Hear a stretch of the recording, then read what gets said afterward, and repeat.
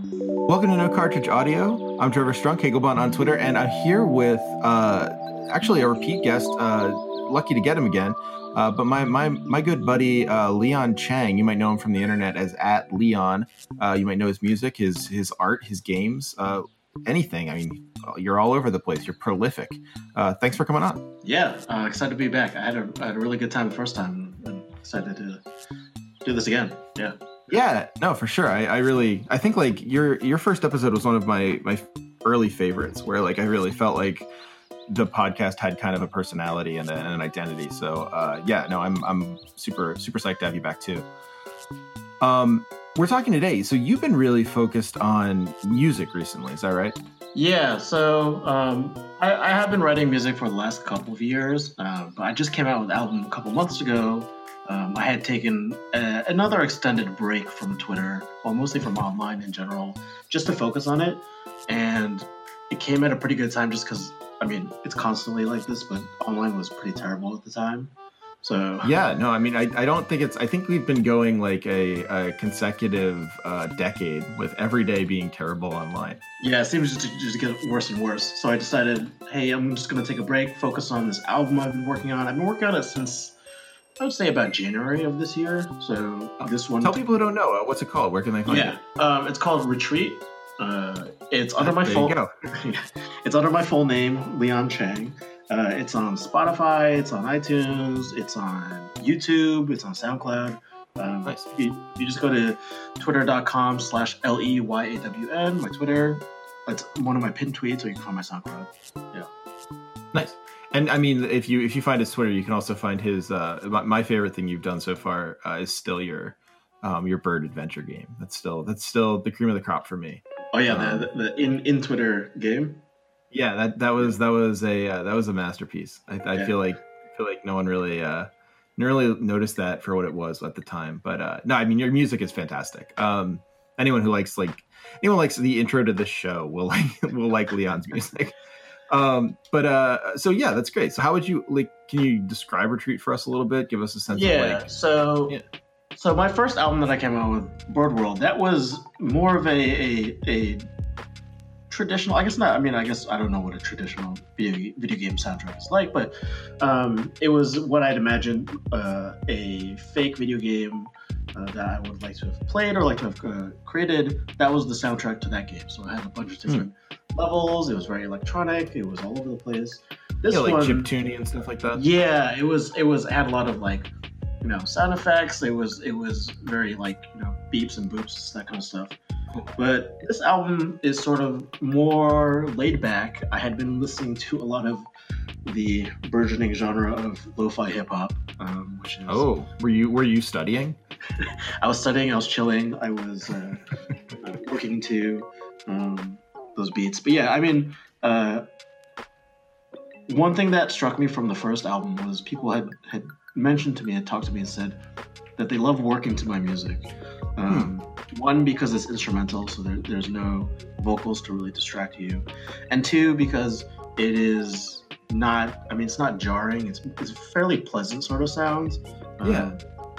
So it's nice to have on in the background. So when I was working on this album, I thought, I kind of want to explore that genre a little more laid back sort of beats. It's less complicated. It's more, honestly, lo-fi hip hop is really just easy listening with a more hip hop beat to it. That's pretty true. Yeah, no, I hear you. Yeah, I actually, that's a really nice compliment to get. I would imagine that your work's easy to work to. I think I don't know, there's a way that we, and I do this too. So not just we, but everyone, like me too. The way I think about work is always so negative, right? In a lot of ways, but also just the idea of flow and the idea of getting into your work and getting really into it, and the kind of experience that is that music or something that can really help you just kind of lose the world and get lost in something that you're doing. That's so cool. I did that with Elvin Jones. I would listen to his jazz record, Heavy Sounds, or Indian classical. I used to do that with, but yeah, more and more recently, lo-fi hip hop, vaporwave, stuff like that. Just kind of clicks your head into a certain space, and you can kind of just go.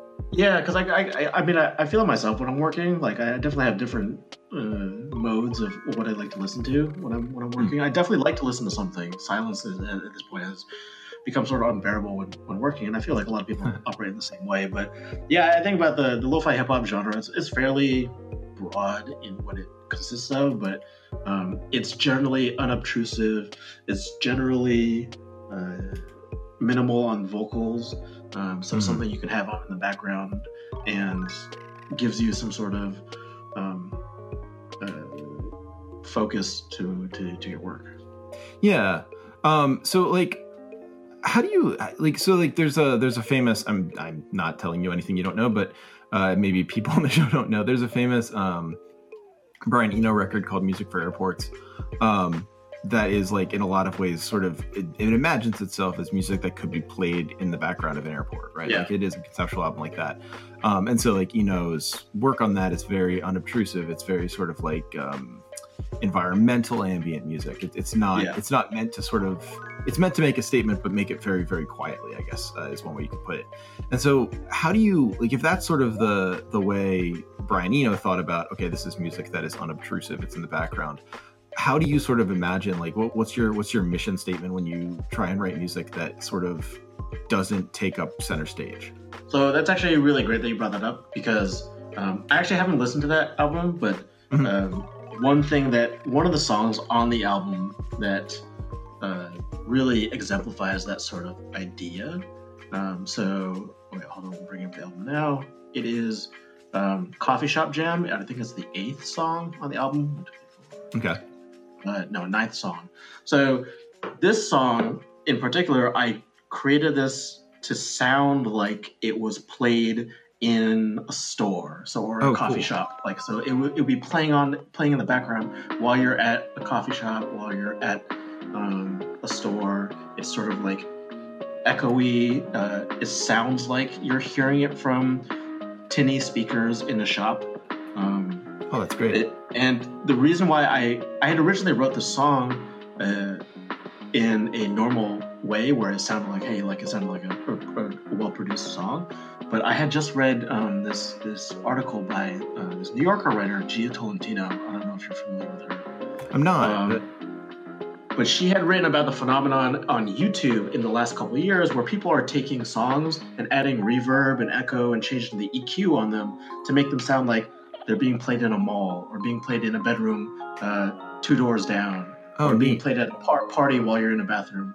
And it's a very specific, like, mood evoking sort of technique.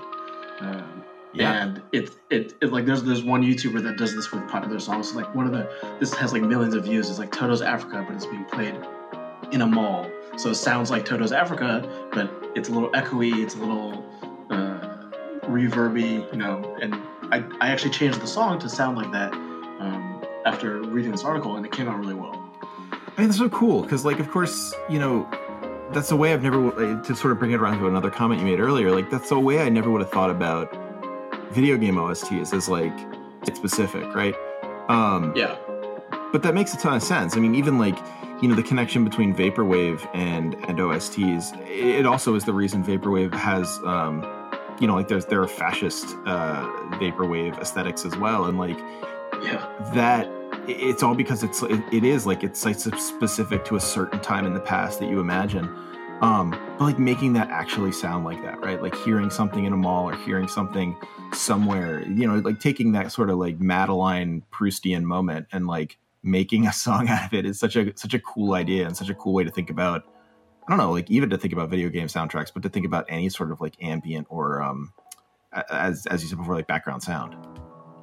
Yeah, and when you think about the idea of lo-fi hip-hop, or like of like being like an easy listening sort of thing, that is like a lot of the video game OSTs that I really enjoy, which tend to be RPGs, sort of the music behind them that tends to or has to be that sort of unobtrusive sort of background music. Like when you're in a potion shop, or you're like in a store in the video game, there's music playing in the background, but it's not going to be like in your face, like dramatic sort of stuff. It's more the laid back background sound. So like a lot of the album is that sort of vibe, that sort of feeling, as opposed to maybe a dramatic boss fight or something like that.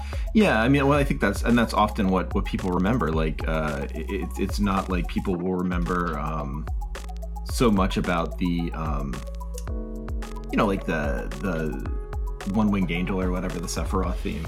But people will always, I mean, people remember people like that, but like people also remember much more the end battle theme in like a Final Fantasy game, right? Like anyone can sort of sing that. Yeah, or like Nintendo menu music, like the Wii Shop music. You know, that's accessible by everyone, and everyone loves that kind of stuff. Yeah, for sure. I mean, like, and it's a way of, it's like you could think about that in terms of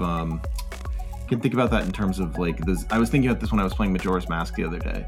I was playing it on my DS, and I was like, okay, wait, so like this opening theme, I mean, I thought about it instantly. Like the first time I played it, I recognized it, but I was like, this is the opening theme, like on the loading menu, the is like every Zelda game from, I think, starting from the Super Nintendo game was that. And then I thought about it, and I was like, this is so recognizable. Like it's such a, like this is almost as iconic as anything in the game. And it's so sort of like secondary and so sort of throwaway, but they put so, or seemingly throwaway, but they put so much love into it. Yeah, absolutely. The Zelda music, I mean, with any franchise, there's the specific themes that you'll hear in like the intro song, or you'll hear those same things in themes in like other levels, or the callback to it. Yeah. Really creating sort of that cohesive soundtrack to the video. Do you think about that? Like, do you think that way when you're writing your own music? Like, do you imagine it in leitmotifs and stuff like that to make a kind of So I think so. For when I'm thinking about music for like an album as opposed to a single song, that's exactly how I'm thinking about it. Like Bird World, for example, had a few melodies that were present in a few different songs, and then with Retreat, which is the new album, it is. I thought of this much more of a conceptual album in that, well, there's a few things tying it all together. So I'm going to explain the premise of the album. Yeah. If it's not apparent already from listening to it. Everyone should just stop the podcast to go listen to the album. Just like do your homework. Or they can have it on in the background. There you go. Just put it on the yeah, that's actually a pretty good idea. Yeah. We'll see how much my producer wants to do some extra work. But yeah. So there's 24 songs on the album. And what I did, the premise behind the album is I took, one of the games that I've played a ton in the last couple of years and that I loved was Animal Crossing New Leaf. It's the Animal Crossing game for the 3DS. It came out, I think, 4 or 5 years ago, quite a long time ago. And it was the last actual Animal Crossing game to come out. But if you're not familiar with Animal Crossing games, which most people are, but if you're not familiar, it is sort of like a very laid-back, no end game Sims type of game where you have a house, you're collecting fruits and wood and furniture for your house, you're befriending other animals in your village, etc. It's very going into debt to Tom Nook. Yeah, exactly. It's a very it's like a Harvest Moon. It's like those types of games like Stardew Valley where it's much more of a just lifestyle game. Yeah, I would say. I'm sure there's a name for this genre of game, but no, I think that's as close as I've come to it. Like it really sort of is like a life sim or like a, I don't know. It's very, I mean, it's casual in a certain way, but not in the way that I think like casual has become, freighted. Right. And it's also a very popular game. People played Wild World back in the day. That got into the 3DS version. Now everyone is playing like the mobile one, Pocket Camp, when that came out. But anyways, Animal Crossing New Leaf, it has a thing where it can tell what hour of the day you're playing it at. So if you play during the day, it's daytime. If you play at night, it's nighttime. Were you day crew or night crew?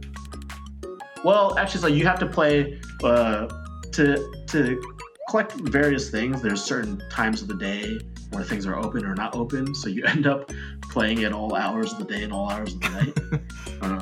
So I would end up playing it at various hours, and what occurred to me and what's really central to the game is that each hour that you're playing the game has a different song in the background. Hmm. So if you're playing at 5 p.m., there is a song that loops in the background for the whole hour. Once 6 p.m. hits, another song starts looping. So there's 24 songs that play in the background while you're playing the game. And like the nighttime songs are much more mellow, they're much quieter, whereas the daytime songs, like the morning one, like 6 or 7 a.m., is much more upbeat. The 11 a.m. song is like a ragtime piano sort of song. And the cool thing about this is that they change every hour, but they also change, like if it's raining in the game, it changes slightly. Oh, interesting. If it's snowing. So yeah, there's a lot of background songs depending on what time of the day you're playing the game.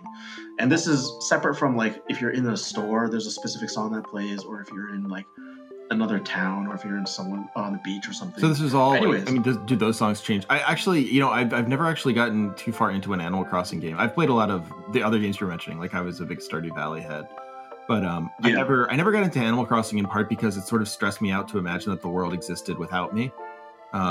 Which it's more about me than it does about Animal Crossing. But yeah, I mean, I haven't played in probably about a year and a half, and there's always that fear when people quit for a while. They're like, "Oh, I'm going to go back to my town, and it's going to be desolate. All the animals are have moved out, and weeds overgrowing, my town." But anyway, so there's these songs that play in the background of each hour, and what I did for the album was I took every single one of those songs, so 24 songs in total, and I remixed and edited and cut them up to a point where some of them are unrecognizable. Like there's a few songs that really take bits and pieces and just transform it into a completely different song. Whereas some, maybe I take one part of a song and just loop it and add some other stuff and bring out the theme from that. But the idea is like you can listen to the album all the way through, all 24 songs, and it takes you through a day within my version of playing Animal Crossing. Oh, neat. So it's very the sounds change throughout the album too. Like it's pretty calm in the first couple hours of the day. During the daytime, there's more upbeat songs, and then it goes back to more laid back songs as it becomes nighttime again. But each song samples that particular hour of the day from the Animal Crossing soundtrack. So the very first song in the album samples the midnight song in Animal Crossing. Cool. And the second one samples the 1 a.m. song, and so forth. So is there a setting that you envision with this album, or is it more of a mood? Do you have like a story behind it? I guess I'm very interested in this. It sounds so cool, but I can imagine it like highly conceptualized and like also very low key. Yeah, I mean it's not, there's not like a particular setting necessarily. I mean the song titles are what I would imagine like the mood I'm trying to evoke. So like the very first song is called like Path Through the Forest. Mm-hmm. The second one is called Skipping Stones. Very general, I don't know, settings I guess, but some of them are more vague. Like one song is literally just called Dozing Off. Nice. It's like a very sleepy nap time type of song. So like, yeah, I have like some sort of semblance of a mood or idea I'm trying to convey behind it, but I'm not really like shoving it down your throat with like a specific sort of thing. It's up to the listener to really interpret. That's cool. I mean, like that makes a lot of sense because of course, like the whole idea with lo-fi hip hop and stuff like that is that it's not that the artist tells you how to feel about it. It's more about how you feel when you listen to it. Right. Yeah, exactly. And the album was also a challenge for me too, because Bird World was more original compositions. I wasn't sampling or remixing or editing another soundtrack or another song. So which in my mind is actually much easier than cutting up like a song to make it into something definitively new. So what I tried to do with the album is making sure that I'm really reworking these samples to something transformative, something that's not the original song. So Nintendo doesn't sue my ass, and two, so it's I'm legitimately changing it to like a new song. That's cool. I like that a lot. Like for you, this is a tribute to Animal Crossing, but a tribute in sort of like the traditional sense, where you're not ripping it off by any means. You're basically like, you're saying this inspired me to make this. Yeah, exactly. And also, like, the Animal Crossing songs originally, they're very laid back, some of them are very bare bones, where it's just maybe like one or two instruments playing a couple notes, because it's like setting like a very background sort of song. And it's also, when you think about it, if you're playing Animal Crossing for like half hour during the same hour, this song has to loop for that whole half better hour. Not be too annoying. It's a 1 or 2 minute song, so if it's annoying, then you would get distracted, which is why Nintendo, I forget what composer has actually done Animal Crossing, but I believe he did some of the menu music stuff as well. He's very good at sort of composing a theme or a motif that's unique, and if you hear it again, you're like, oh, I remember that specific theme, but not obtrusive enough where when you're playing the game, you're like, oh, this is distracting. Do you feel like you've mastered some of that? Do you feel like how do you feel like you do in terms of making motifs? So I feel like I did that pretty well in Bird World. For here, a lot of what I tried to do is, again, the songs are fairly short. Some of them are as short as a minute, some of them longer, maybe 2 or 3 minutes. But I kept them on the short side. One, because I wanted to convey the same feeling of, okay, this is just a brief theme that could repeat over and over. And two, I wanted to, like, same thing with like lo-fi hip-hop as like a genre. It's fairly minimal. You're not using that many instruments. You're trying to convey the feeling of simplicity even. There's a lot of repetition. There's not too many changes in key or too many changes in melody. In fact, there's not that much melody at all. It might be like a few chords or a few riffs that you're repeating, and there's not much on top of that. So it's a challenge really to make something that's listenable with that sort of restriction, which this album actually took me longer than Bird World to write. One, because it's a lot more songs, but two, because I had that challenge too, to really come up with a song that didn't just sound like one chord repeating for 2 minutes. I mean, one of my favorite aesthetic thoughts is that you need restriction in order to produce art. Like, restriction is so important, or like things that basically constraints. Do you feel more strongly that like constraint helps you now? Did this album sort of help you come to that conclusion, or has that always been something that you've kind of worked with? Yeah, when I first started writing music, to even just put something out, I would restrict myself and say like, hey, I should put out a 1 minute song or only use 3 or 4 instruments. So like one of my first songs that I wrote was like 3 years ago. It's a song on my SoundCloud. I think it's only on my it's on my Bandcamp as well. It's called Potion Shop, and it's literally, I think, just like a xylophone and a few different percussion instruments. And it's a short song. It's like 1.5 minutes, and I only wanted to use a few instruments and really convey the feeling of like being in a potion shop. So that was like one of the first songs I wrote. But yeah, so restriction definitely helps in that way of like writing something. And what brought you to music in the first place? Like what brought you to composition? Like, I didn't realize that. So when you told me that you were writing albums and I listened to your music, I mean, it has such a personality to my ear anyway. And like it felt like you'd been doing it for so long, but apparently, I mean, based on that story, it hasn't been all that long. So like, what brought you to music? Why did you start composing? So I've always been playing music since I was a little kid, mostly piano. I didn't really start composing seriously until about 3 years ago. Again, it's honestly, it is video games. Like, I know that's the whole point of what we're talking about, but like, for me, like what I liked to play on the piano was video game OSTs, like Final Fantasy songs, or Pokemon songs, that kind of stuff. So all my songs, even from the very beginning, have had that idea behind it of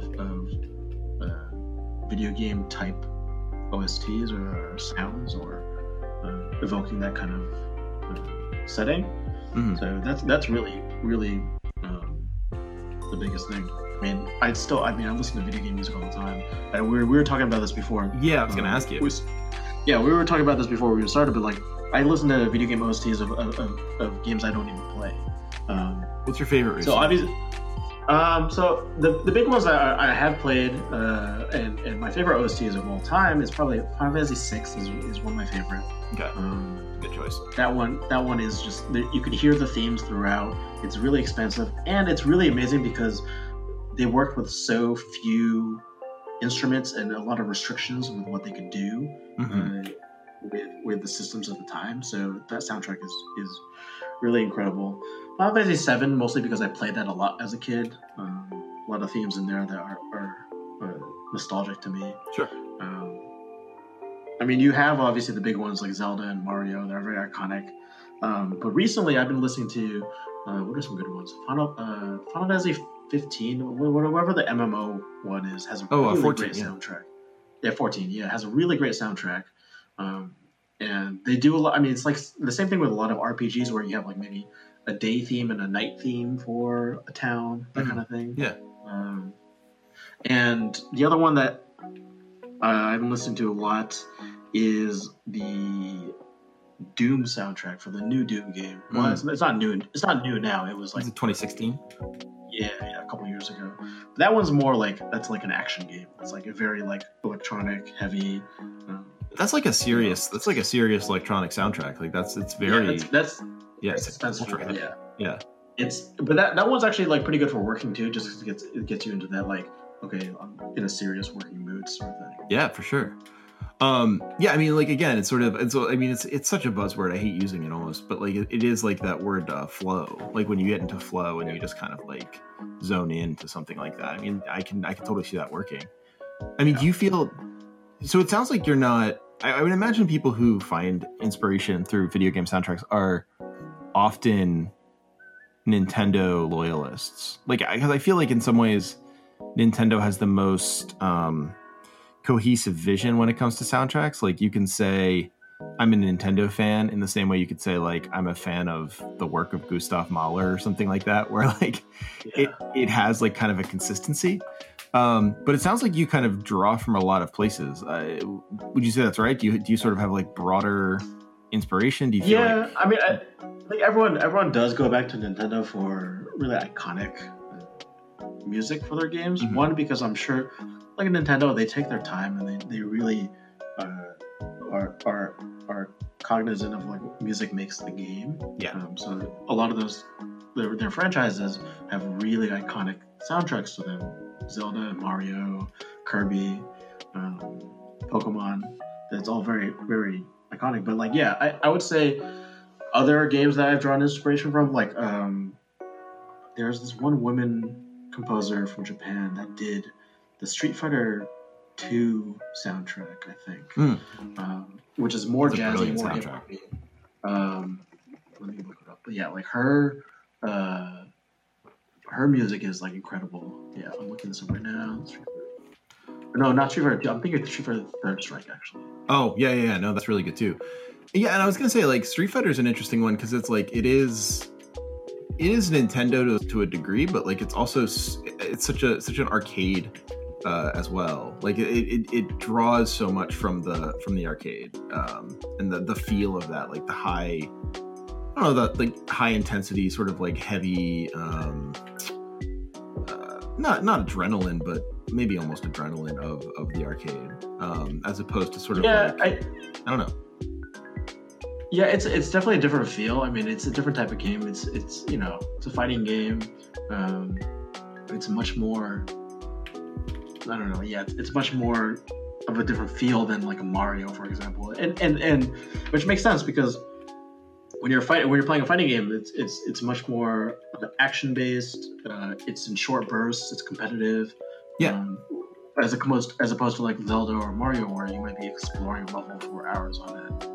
Right, so sure. I looked it up. Yeah, that composer is Yoko Shimomura. She did Street Fighter 2, but actually the other soundtrack that she did. I mean, this is crazy because like if you think about a composer that can have for video games a wide breadth of like what they compose. So she did Street Fighter 2, as well as the Kingdom Hearts soundtrack, which is really good as well. Very different type of music. Yeah, that's a surprising breadth. Yeah, but yeah, I mean, like, yeah, fighting game music is always really great. Third Strike soundtrack is more jazzy, more hip hoppy. But yeah, I think it also comes back to just what you're trying to evoke with your music. Whether it's like a fighting game or RPG or a racing game or something or Doom, an FPS. Yeah. That's it's not necessarily you're not tied to a specific an RPG composer is not necessarily just tied to just that. They just know what sort of music brings out that type of game. So what inspired you to kind of like, I mean, if it came from that for you, right? Like if that's sort of like one of your inspirations, that sort of like sense of being able to write to a genre, what made you kind of take on everyday life as a genre? Because that's awfully tricky. Like just like soundscapes from life. I mean, that's a lot different than say like writing for an RPG. Yeah. Honestly, like it's just, I mean, for this particular album, I think also for the previous album, it's just what I was into at the time, what I was listening to. So cool. I've been in the past year, I've been listening to a lot of that sort of easy listening hip hop sort of stuff, and decided, hey, I want to write something that I would listen to or I'd be into at the time, and give a go at that.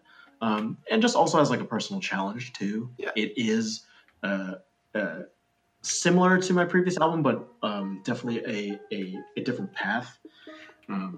So to be able to take that challenge and try to write an album where it's 24 songs and I'm sampling from the soundtrack and I'm trying to make it a different genre than what I'm used to, I wanted to try something new, really. I mean, it is really, I mean, it's an amazing sense of constraint. I really admire it.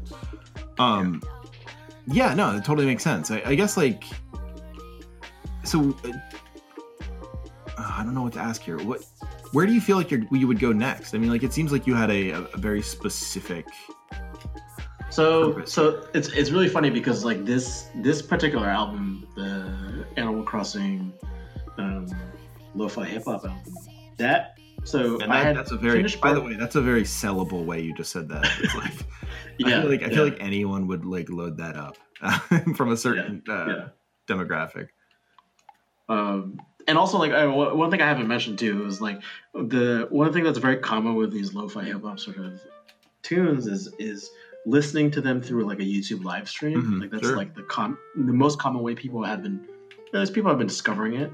Absolutely. So there's that stereotype of like listening to like a YouTube live stream and like the looping animation is like an anime girl working on homework or something like that. Yeah, or like that really like 80s high detail style, like Ghost in the Shell or Project H. Yeah, exactly. Yeah. So what I did for this album was I put out a call for anyone that could do animation, and I ended up paying someone to do just like a 10-second loop of my fat bird character bobbing in a river as a loop, and I first released the album as like a hour-long YouTube video. Oh, that's cool. So it's like you listen to the album and you stream it through there. And that's the only way people can get it at first? Yeah, so for the first couple of days, I was like, you got to listen to it this way, because that's sort of how I imagine the album being listened to. That's really cool. As if you're listening to like a live stream or something. So anyways, going back to this, so Bird World I came out with last May, and it's fairly short for an album with 12 songs, and I'd already been thinking about like my follow-up album, so I started writing songs for the sequel to Bird World. I had written about 4 or 5 songs by the end of last year. Okay. And I even put out a teaser video saying, it's going to be Return to Bird World coming out in 2018. And about that same time, around December, I was playing some Animal Crossing, and I started messing around with some of the sounds, and I just started on the side doing some remixes and edits of the songs. And then I found myself within a month or two, working on that more as like a side project. And I thought, oh, I got something going on here. Let's keep on working on this. And eventually, the side project became my next project. Cool. So I started working on that, and it took. I thought I was going to finish it in a couple months, but it ended up taking me about 7-8 months to finish. Wow. And I still have those 4 or 5 songs that I had worked on previously for the sequel to Blurred World that I'm hoping to revive. That's what I've been working on now. I don't know if it's going to be released by the end of the year, so that teaser release date is probably pretty ambitious now. Well, yeah, I mean, you released another album in the meantime. That seems like kind of unfair to your initial vision to like force you to do that. I got distracted from writing an album by writing another album. Basically. I mean, who could blame you? That's like the best way to get distracted. Yeah, that's cool. Like I like the idea of, and like it is. I don't know. Maybe this is overthinking it, but it is like it's very much like a lo-fi hip hop thing to sort of like be on one thing and find your way to another thing. Like, of course, it helps you work, but it also helps you zone out and just like travel through a period of time, and like to find yourself at the end of a stream with something you did not intend, or something that you came into it not thinking you were creating. I mean, that's true to the form. Yeah. And you know, it's 100% like not 100% lo-fi hip hop too. Like I wanted to make sure that the album had enough spice to it, enough like variety, that it's not all the way through like just beats, you know, because I feel like that would also be kind of boring. Like I don't want to just imitate a specific style. So in the 24 songs, there's a version of Pachelbel's Canon in there I called Isabel's Canon. Oh, that's cool. Just because I realized one of the songs from Animal Crossing, the chords lined up exactly with Pachelbel's Canon. Which I would imagine was there's one song. I guess so, yeah. That song, like when I wrote it out, there's no drum beats at all in it. It's all harpsichord and strings, so it's like literally like a classical. That's really cool. Some other ones are more hip hop, and then some other ones are going back to that style of just like instrumental, no beats. You know, it goes all over the place basically.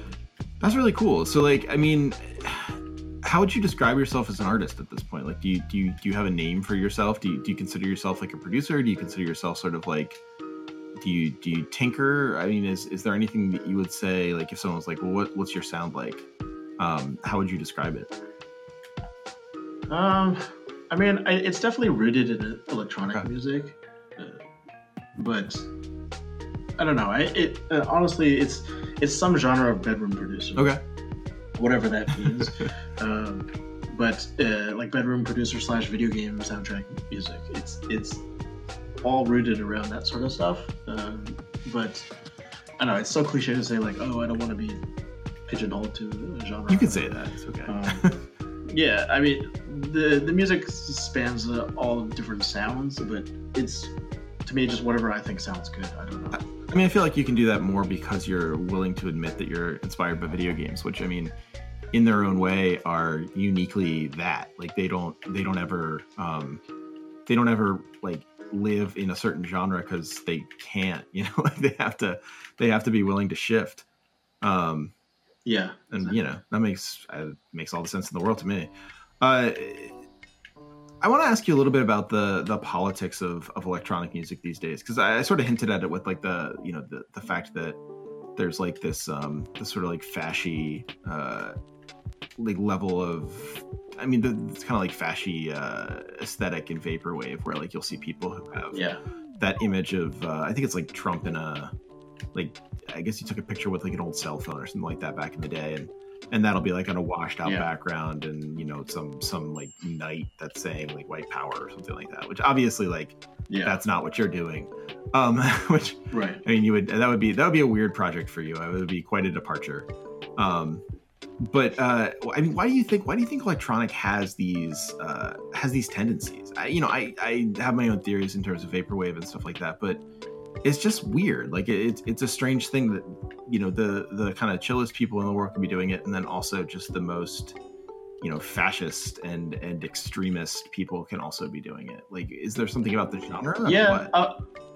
I'm actually not too familiar with that from musical aspect, but it isn't it's sort of like the theory that fascism at some level is really just about aesthetics. You know, like Yeah, sure. the way they dress, the look, the feel of it. I don't know. It wouldn't surprise me that electronic music can adhere to that. Sure. I mean, Hugo Boss uniforms and everything. It's absolutely part of it. Yeah.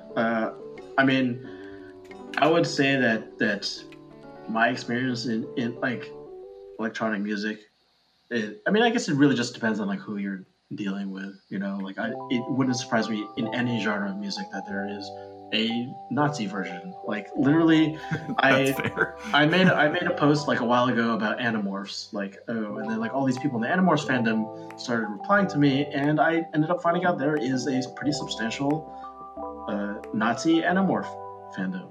Like wow, that's actually a little surprising.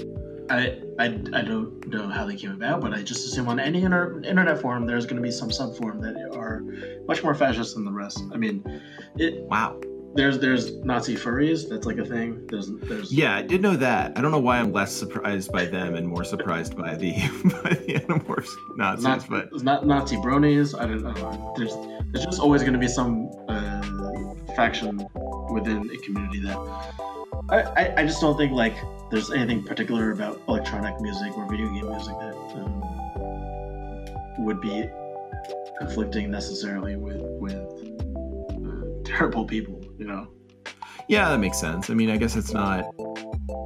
Yeah, I guess that's right. Like, it's not as if it's so rare that you would find fascists in the woodpile, basically. Yeah, that's interesting. I did want to ask you actually to go back to an old thought that we sort of touched on. What about like what I find so interesting about what you were saying about video game soundtracks that you never played but you like listening to? Like, do you seek those out? Do you just like are you just like an equal opportunity listener, or like what about? I guess I'll ask the central question I want to ask instead of like leading you to it. Which I mean, you know, I hate when I do that to my students. What about like these games that you haven't played? Like, what is that? What appeals to you about that? Is there something specific? Is it like not knowing the context? I mean, there's a few different ways I would stumble across an OST of a game I haven't played for. One, maybe someone has recommended it to me, or it's a game that I'd be interested in that I haven't played yet. I think good examples of that are like any RPG that I necessarily haven't invested in or thought about. Sometimes I'll just put on the OST just to have it on like while I'm working or something. Sometimes I'll just stumble upon it randomly. I'm trying to remember this one sort of anime shoot 'em up game that I was listening to. I'll come back to that later. Sometimes, like to be honest, like for example, like I actually like watching videos of people playing video games. This is very common now, but I don't know why I'm explaining this, but like speedrunning videos or other people reviewing video games or playing video games that I'm probably not going to ever play. Like yeah, I mean I've gotten into that too here and there. Like I remember especially when I did not have a machine that could play a lot of games, I would watch people play video games instead of playing it myself.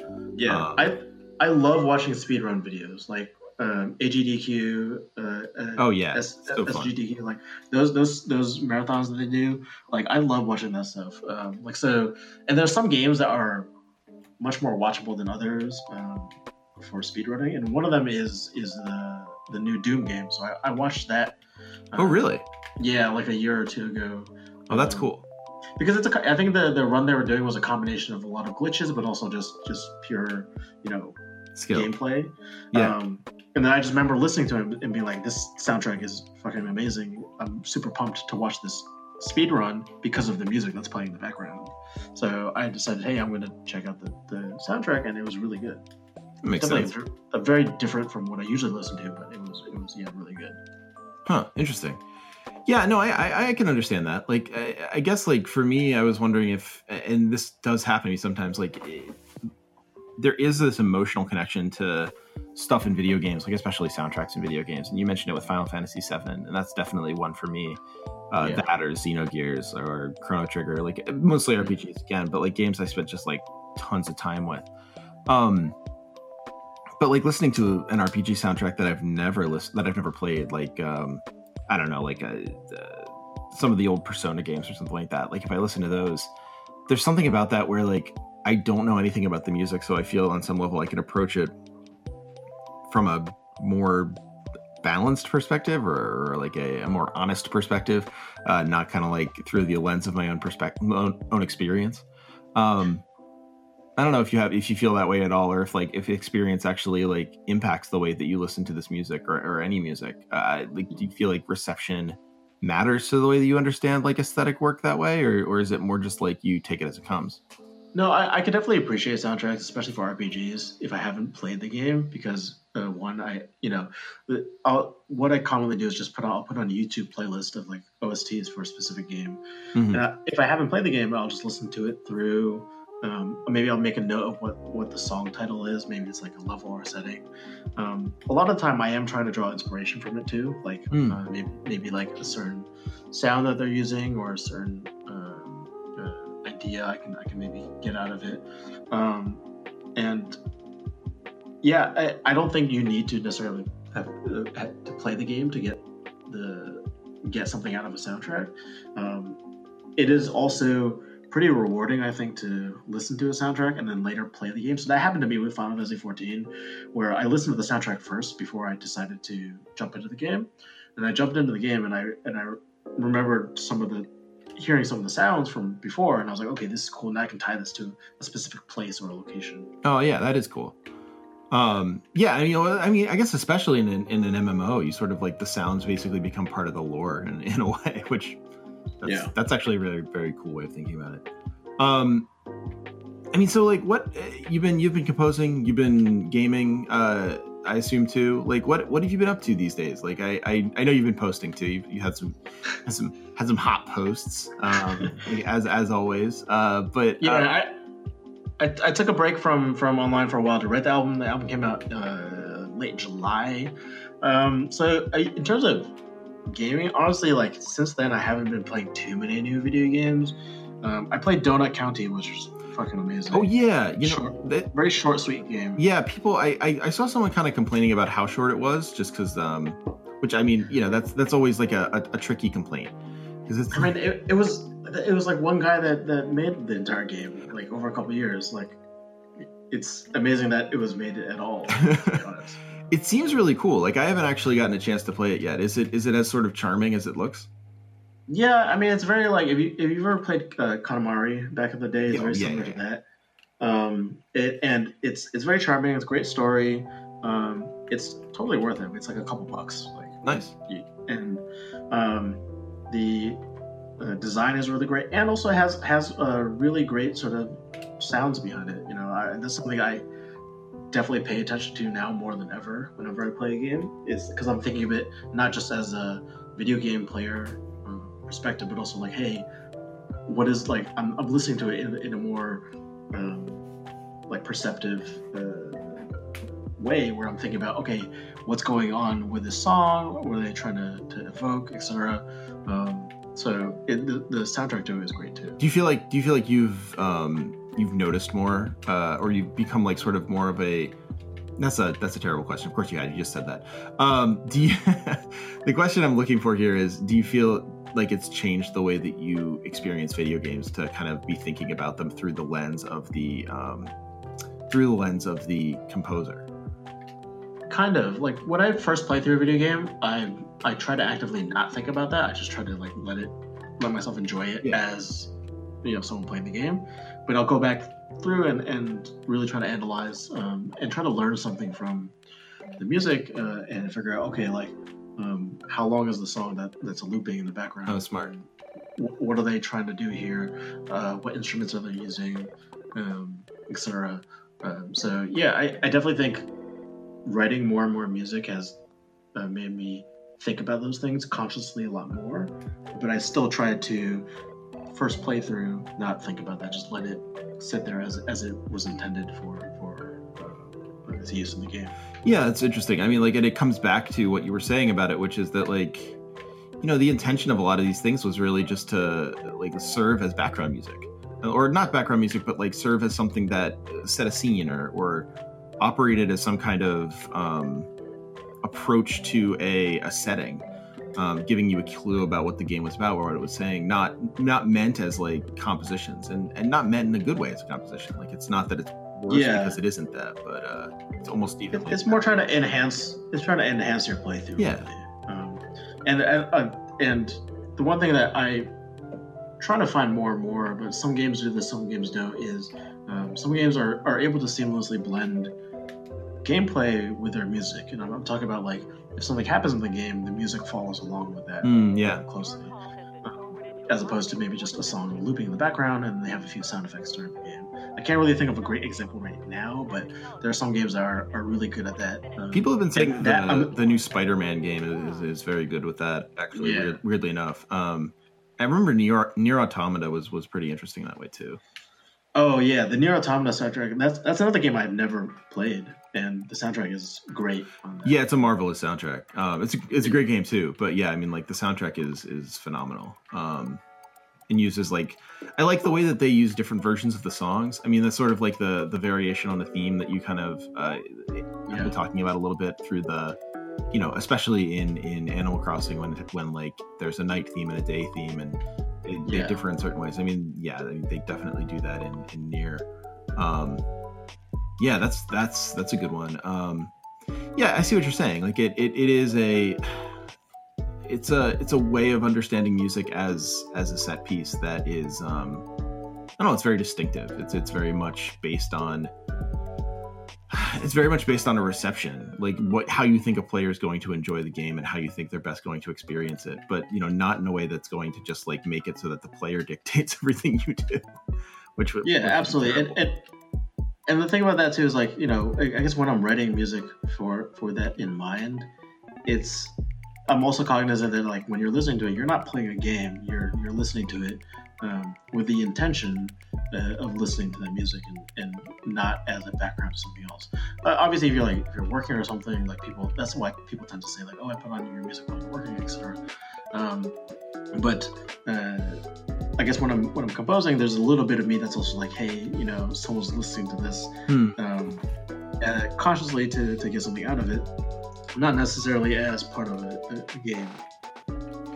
Yeah, I guess that's right. Like, that also speaks to, like, how tricky it must be to write for, like, ostensibly fictional games, or like imagining a game soundtrack to this would be sort of like the theory head way of saying it, like imagining a game soundtrack to a game that was never produced, which right. I mean was kind of like what I understood Bird Island to be in a way. Yeah.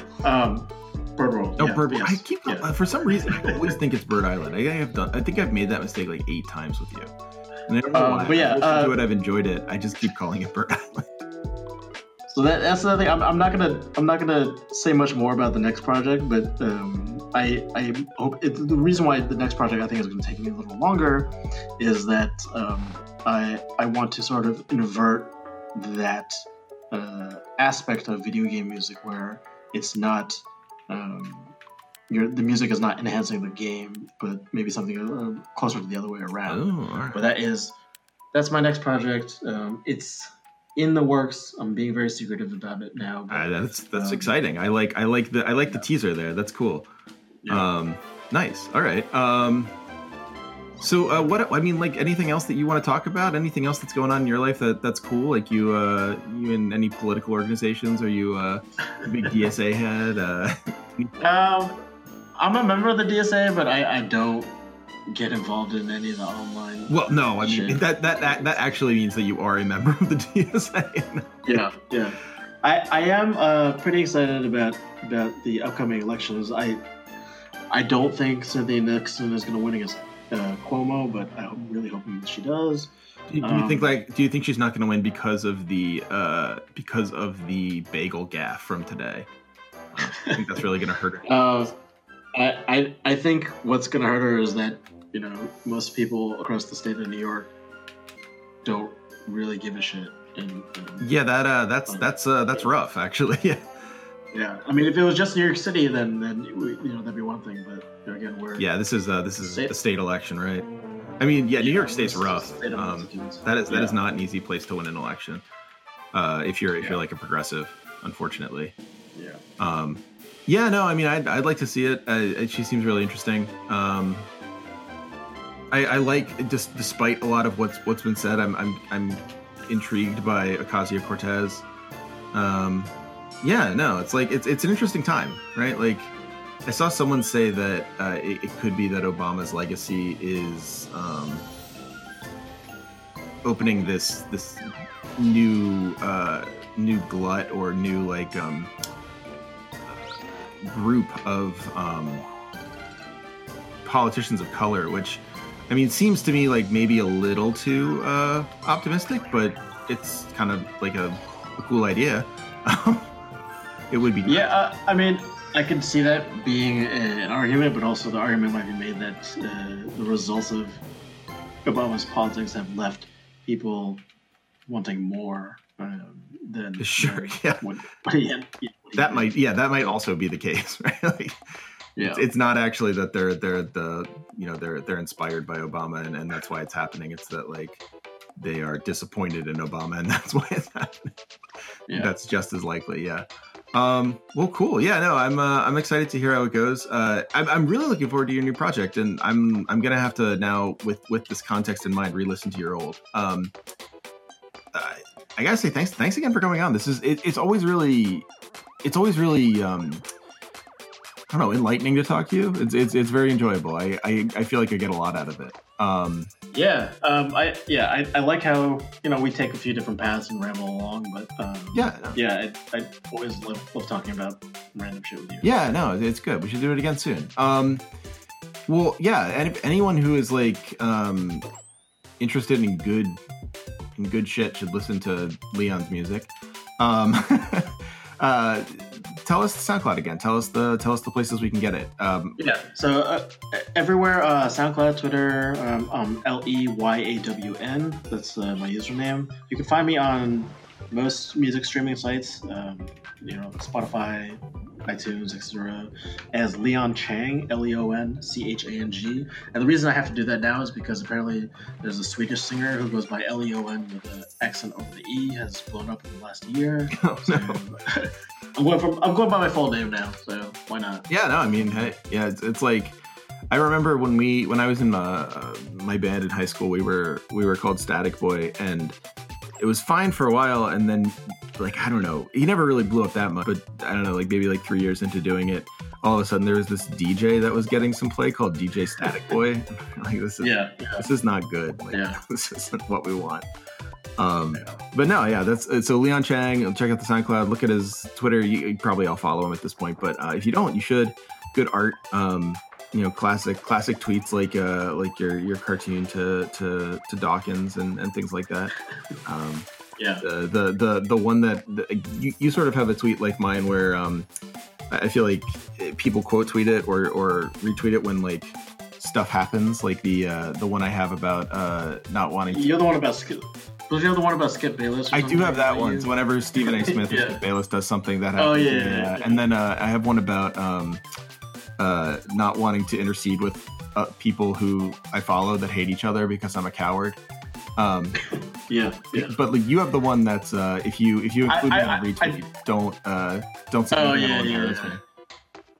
I definitely feel that one about using like my followers, like I don't want to get involved because I'm pretty sure, given all the people that end up following me, like they follow me for various reasons. One of them like might be like video game stuff or like for like politics stuff. I'm pretty sure there's like 4 or 5 factions within my followers that all hate each other. Yeah, no, like absolutely despise each other. 100% true. Yeah, I that happens to me a lot. It even sometimes happens in like the No Cartridge Discord. You'll get people who less there. That's a pretty happy place, but leaving at people there who are just like despise each other's politics. And it's like, man, how did I get everyone to like be okay with me? It's just like I gotta keep juggling these plates. Yeah. Well, thanks again for coming. You definitely come on again, and if I can convince Julian to do it, I will get him to underscore this whole thing with your new album. But if not, people should just go do that themselves. Put it on in the background. Have like some multi-oral experiences in your life.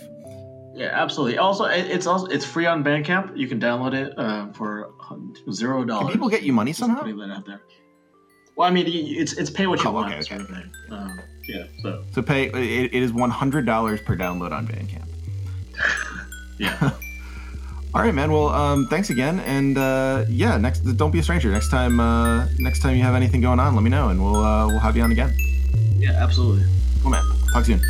Thanks.